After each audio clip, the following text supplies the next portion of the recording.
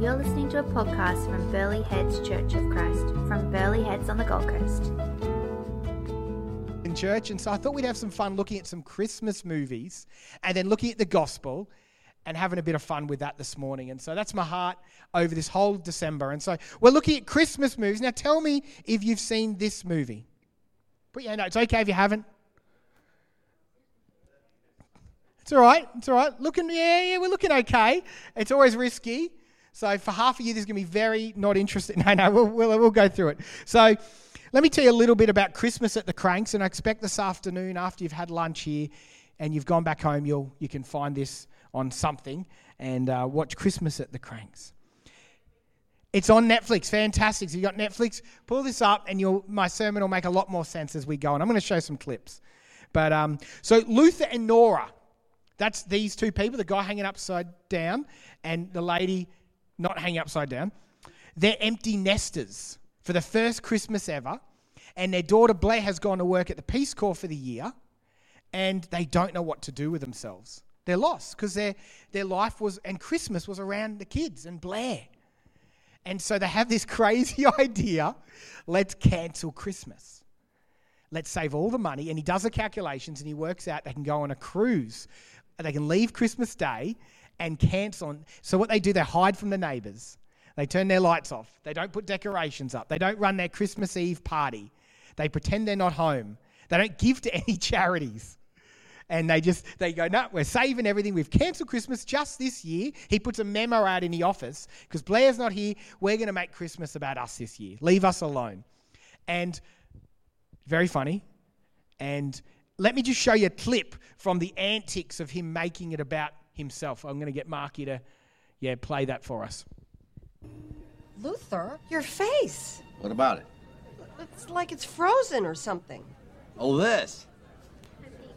I got a Botox injection today. Botox treatment. Botox. They take a big needle and inject it into your forehead, and it freezes your face like this. I read it in a health magazine.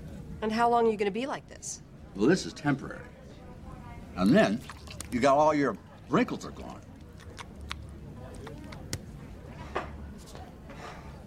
You should try it. Yeah, well, you ought to get your money back.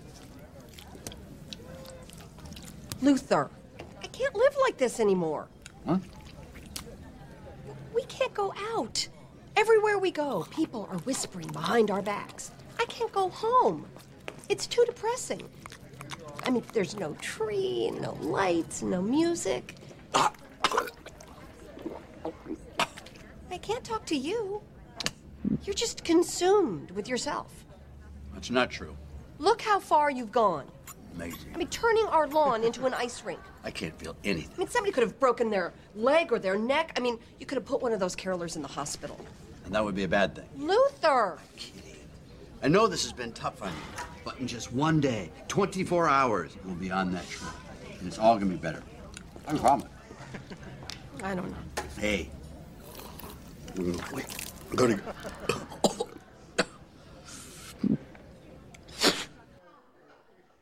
All right. Look, I know. What a silly clip, I know.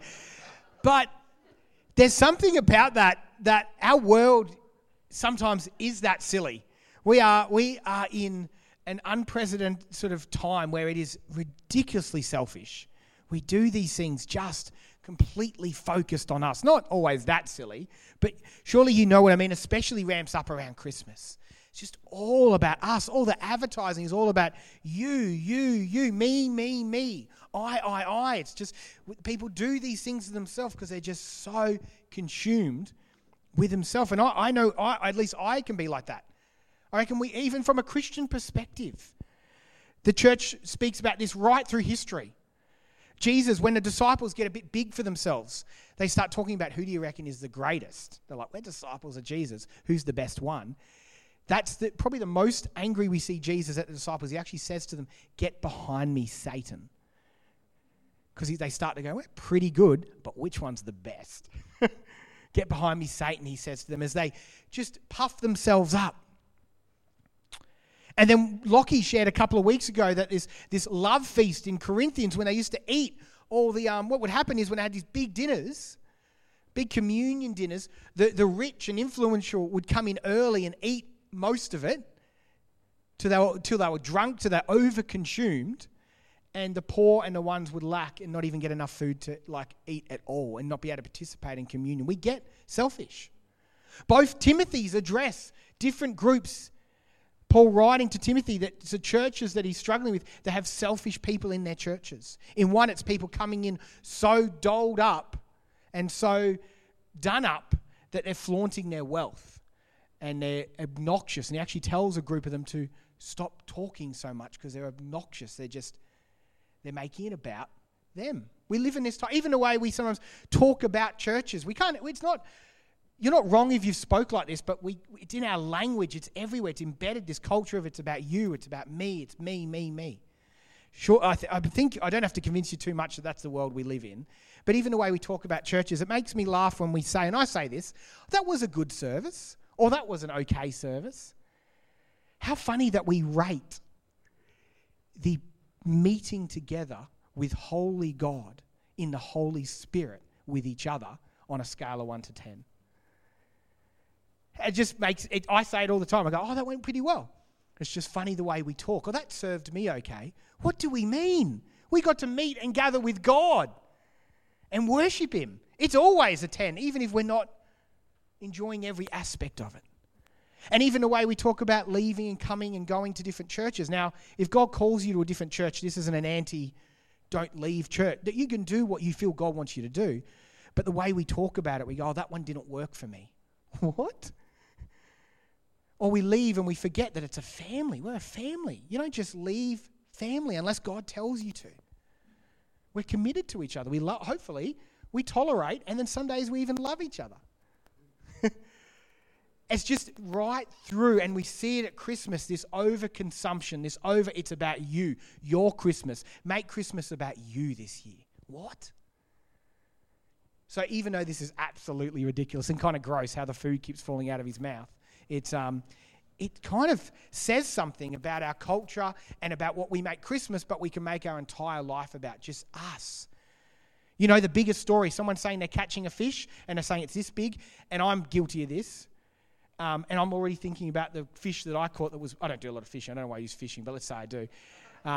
So let's use something else. I'm already thinking of the better story to say. Because it's about me, I want to tell the story. And people are so bad at telling stories. I'm like, come on, I want to tell my story. So selfish. We all do this, I think. But I guess the question I want to ask today is, go a bit deeper. And why not be selfish, though? So as I was thinking through this, I was thinking we are a little bit selfish in Western civilization. Christmas, we even get a bit more selfish. I thought to myself, why not actually be selfish? Because I don't know about you, but when I'm selfish, I get what I want a lot quicker. I don't know about you, but when I'm selfish, I get the better place in line. I get the stuff I want. Why actually do we not be selfish? Because here's the thing, if the reason you're not selfish is because you think something bad's going to happen, sometimes that doesn't help on the day when you want that thing right now. It's a bit of a light reason for not taking the best piece of cake or ignoring difficult people because you want to just have your time. Taking the best car park, manipulating people to get the job, the shade, the money, the status. Why not get in first? Well, I think this movie, funny enough, and of course the Bible actually gives us a deep reason than just we shouldn't be. Actually gives us a deep reason why we shouldn't be selfish. So let me read here from 2 Timothy 3, and we'll unpack this for just a short bit this morning. 2 Timothy 3 is one of these letters Paul is writing, again, in a church where there's a selfish component to it. And he's telling them, why not be? Why not be selfish? Let me read. But understand this, that in the last days there will come a time of difficulty. For people will be lovers of self, lovers of money, proud, arrogant, abusive, disobedient to their parents, ungrateful, unholy, heartless, unappeasable, slanderous, without self-control, brutal, not loving good, treacherous, reckless. I like this one. Well, it's horrible, but swollen with conceit. That's kind of that image, the video we saw. He was swollen with conceit. lovers of pleasure rather than lovers of God, having the appearance of godliness but denying its power. Avoid such people. For among them are those who creep into households. Listen to this. Capture weak women, burdened with sin and led astray by various passions. Always learning and never able to arrive at the knowledge of truth. It's just consumption, this fatness, this grossness that comes with selfishness. The language, swollen with conceit, unappeasable, ungrateful. He uses deliberate words here when he talks about selfishness. And I don't know about you, but they're ugly words. They paint a picture of grossly consuming and ugly. A life lived like this. Funny, the movie shows us this as well, but in a heart as well, a life lived with such selfishness is ugly. It results in ugly fruit. Not just on the surface, but it's empty, unrewarding. It's ultimately ugly and empty. Why not? Because you become an ugly and empty person. Don't be selfish because you shouldn't. If you want to pursue these things, you actually turn into an ugly, empty person. It's just the fruit of it. It's not it's not, what's the word? It's not, they'll get you. It's like I'm trying to think of the word. It's not like a warning. It's like that's what you'll become if you live that way.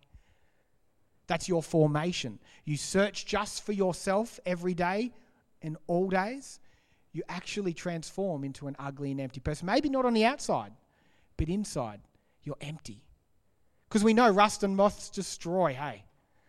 Ugly and empty. Even if it's a silly movie, there's something deep underneath there. So what's the alternative this Christmas? Because I don't want to be ugly. Who wants to be ugly and empty? Good, no hands. Okay, good. Then stay with me.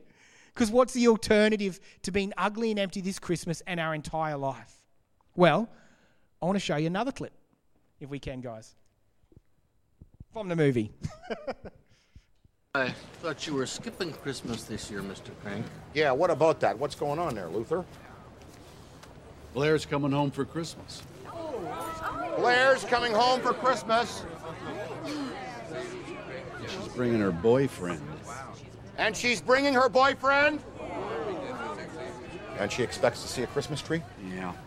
And a Frosty? Of course. And what about the annual Cranks Christmas Eve party? That too. Okay, when does she get in? Plane arrives about 8 o'clock. 8? All right, people, listen up. Gather round. We're about to have a party here at the Cranks. A Christmas homecoming for Blair. Drop what you're doing and pitch in. Nora, do you have a turkey? Smoked trout. Smoked trout. Smoked trout. Wow. Anybody got a turkey? We have two, both in the oven. Okay, beautiful. Get him. Ned, get over to Brixley's. Get his Frosty. Get some lights too. We'll put him along Luther's boxwoods here. Hold on. Why should we do this for him? Yeah. He's a jerk. Regardless of how you feel about Luther, I know a lot of you have mixed feelings about him now. But we're a community. And the people in a community stick together. Even if one of them has been behaving for most of the holiday season like a spoiled, selfish little baby. We're not doing this for him. We're doing this for Blair. Blair, who used to babysit all your kids. Blair, who comes home every summer and makes us all feel like family. Yes, that's right. Why should the daughter pay for the sins of the father? Okay, now, if we even have a hope of pulling this off, you gotta scatter. Get home. Grab a change of clothes. Grab all the food you can and get over here in half an hour. Let's go. Mike, let's go. So even if you haven't seen it, you probably worked out their daughter decides to come home and they panic all of a sudden and realize she's bringing her potential fiance, and suddenly they have to do Christmas, and the community who they've just absolutely ignored suddenly pitches in and helps them have this beautiful Christmas with their daughter and the fiance. No, it's corny. I get that. And I know it's a Christmas movie, but I love that line he says. We should do this. Why? Someone says, because we're a community. Why should we do this? Because we're a community. There's a deeper thing happening here than just ourselves. We should reach out, love others, be hospitable, generous, reach out and pull the tables over as per our vision. Gathering of people, despite our faults. Not because it's Christmas. That's actually not the message today. And not even because it's community. But that's what the church is all year round. And that's what Jesus shows us. We're more than just people just looking after ourselves. We're about the community, and then even people that don't care about Jesus. We're still about them. Bringing them in, welcoming them, loving them, getting the turkeys, feeding them, bringing them in. Beautiful picture. There's a beautiful example of this in Philippians 2. Let me read you this. This is moving on from this clip. So if there is any encouragement in Christ, any comfort from love, any participation in the Spirit, any affection and sympathy, complete my joy for being of the same mind, having the same love, being in full accord and one mind. Do nothing from selfish ambition or conceit, but in humility count often others more significant than yourselves. Let each of you not look only to his own interests, but also to the interests of others. Have this mind among yourselves, which is yours in Christ Jesus. This is a description of the church. Beautiful. As good as that guy's speech was, this is even more beautiful. This picture of the church. Why? Because this is what a church does. Even if we can be rotten and selfish sometimes, which we all can be. And then I love this. In Christ Jesus, in verse 6, it says, who through he was the form of God and did not count equality with God to be something to be grasped, but emptied himself by taking the form of a baby, or it says here, a servant, being born in the likeness of man and being found in human form. He humbled himself. Another way to say he humbled himself, another way theologians talk about this word humbled, it's humiliated himself. He brought himself so low as a baby in a manger to walk and be amongst us, to bring us back into the fold. By becoming obedient to the point of death, even death on a cross. Therefore, God has highly exalted him and bestowed on him the name that is above every name. So that in the name of Jesus, every knee shall bow in heaven and earth and under the earth, and every tongue confess that Jesus Christ is Lord, to the glory of God the Father. And it continues on there. Therefore, my beloved, as you have always obeyed, so now, not only as in my presence, but much more in my absence, work out your own salvation with fear and trembling, for it is God who works in you, both to will and to work for his good pleasure. Do all things without grumbling or disputing, that you may be blameless and innocent, children of God, without blemish in the midst of a crooked and twisted generation. Again, those ugly words when it comes to selfishness, ugly, twisted and crooked generation. Among them, though, who you shine as lights in the world, holding fast to the word of God, so that in the day of Christ I may be proud that I did not run in vain or labor in vain, even if I am to be poured out as a drink offering upon the sacrificial offering of your faith. I'm glad and rejoice with you likewise. You do also should be glad and rejoice with me. In other words, a lot of words in there, but if you're new to the Bible or new to that type of description or language, he's saying, this is the church. People, why? Someone says, why do we do that? Because people are gross. Sometimes we're ugly. Sometimes we're selfish. Why we do that? Because we're the church. Why do we do that?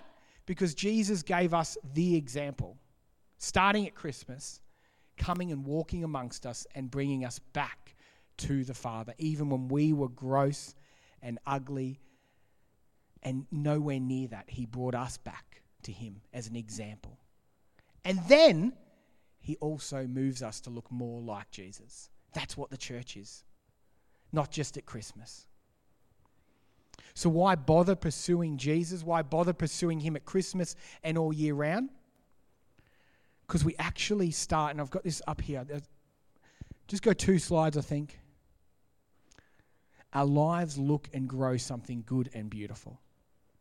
When we pursue Jesus, when we pursue him, not just at Christmas, our lives start to look and grow something good and beautiful, not ugly and empty. What do I mean by good and beautiful? Well, one more clip from the end of the movie I'd love to show you, and then we'll wrap this thing up. So if we can show that. Could I come in for a minute? Thanks.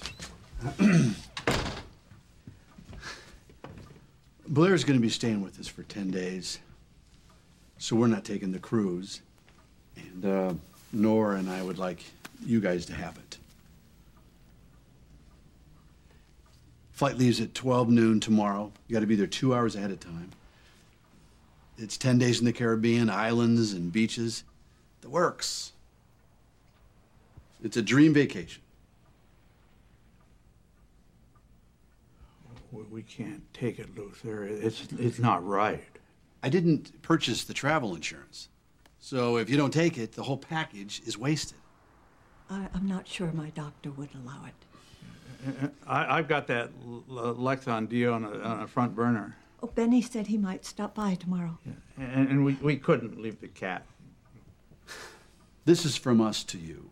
This is a sincere, heartfelt, no-strings-attached Christmas offering to two very selfless people who are, at this moment, having a very difficult time looking for an excuse. Benny did say he might stop by. Face it, Bev. Benny hasn't been home in years. Look, I've got everything right here. I've got airline tickets, I've got cruise passes, I've got a brochure. What's the cost? If we decide to go, we'd want to reimburse you. This is a simple gift, Walt. No costs, no payback. Don't make it complicated.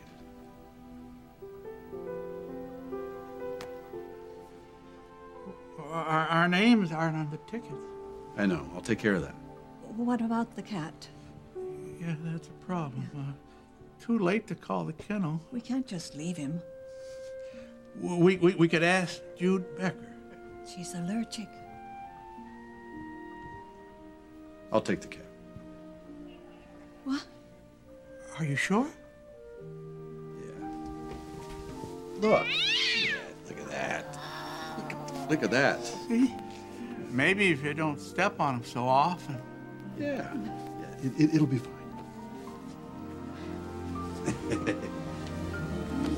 Thank you so much. Merry Christmas. Well, I should get back to my party.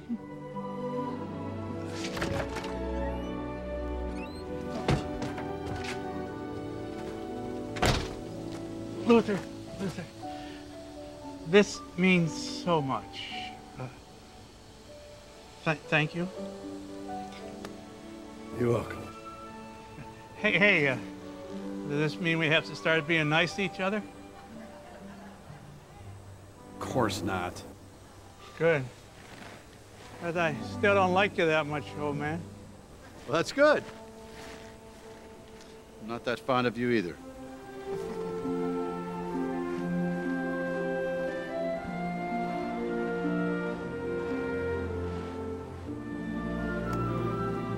Hey, Beth, we got a pack.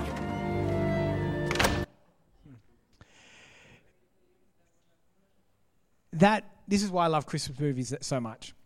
Because that feeling you feel when you see someone there, I know it's a Christmas movie, I know it's a movie, but when you feel that, see that sacrifice, see that love between a grumpy neighbour whose wife in this film is really sick, maybe their last trip together, when you see that level of generosity, something in our world goes, that's good and beautiful.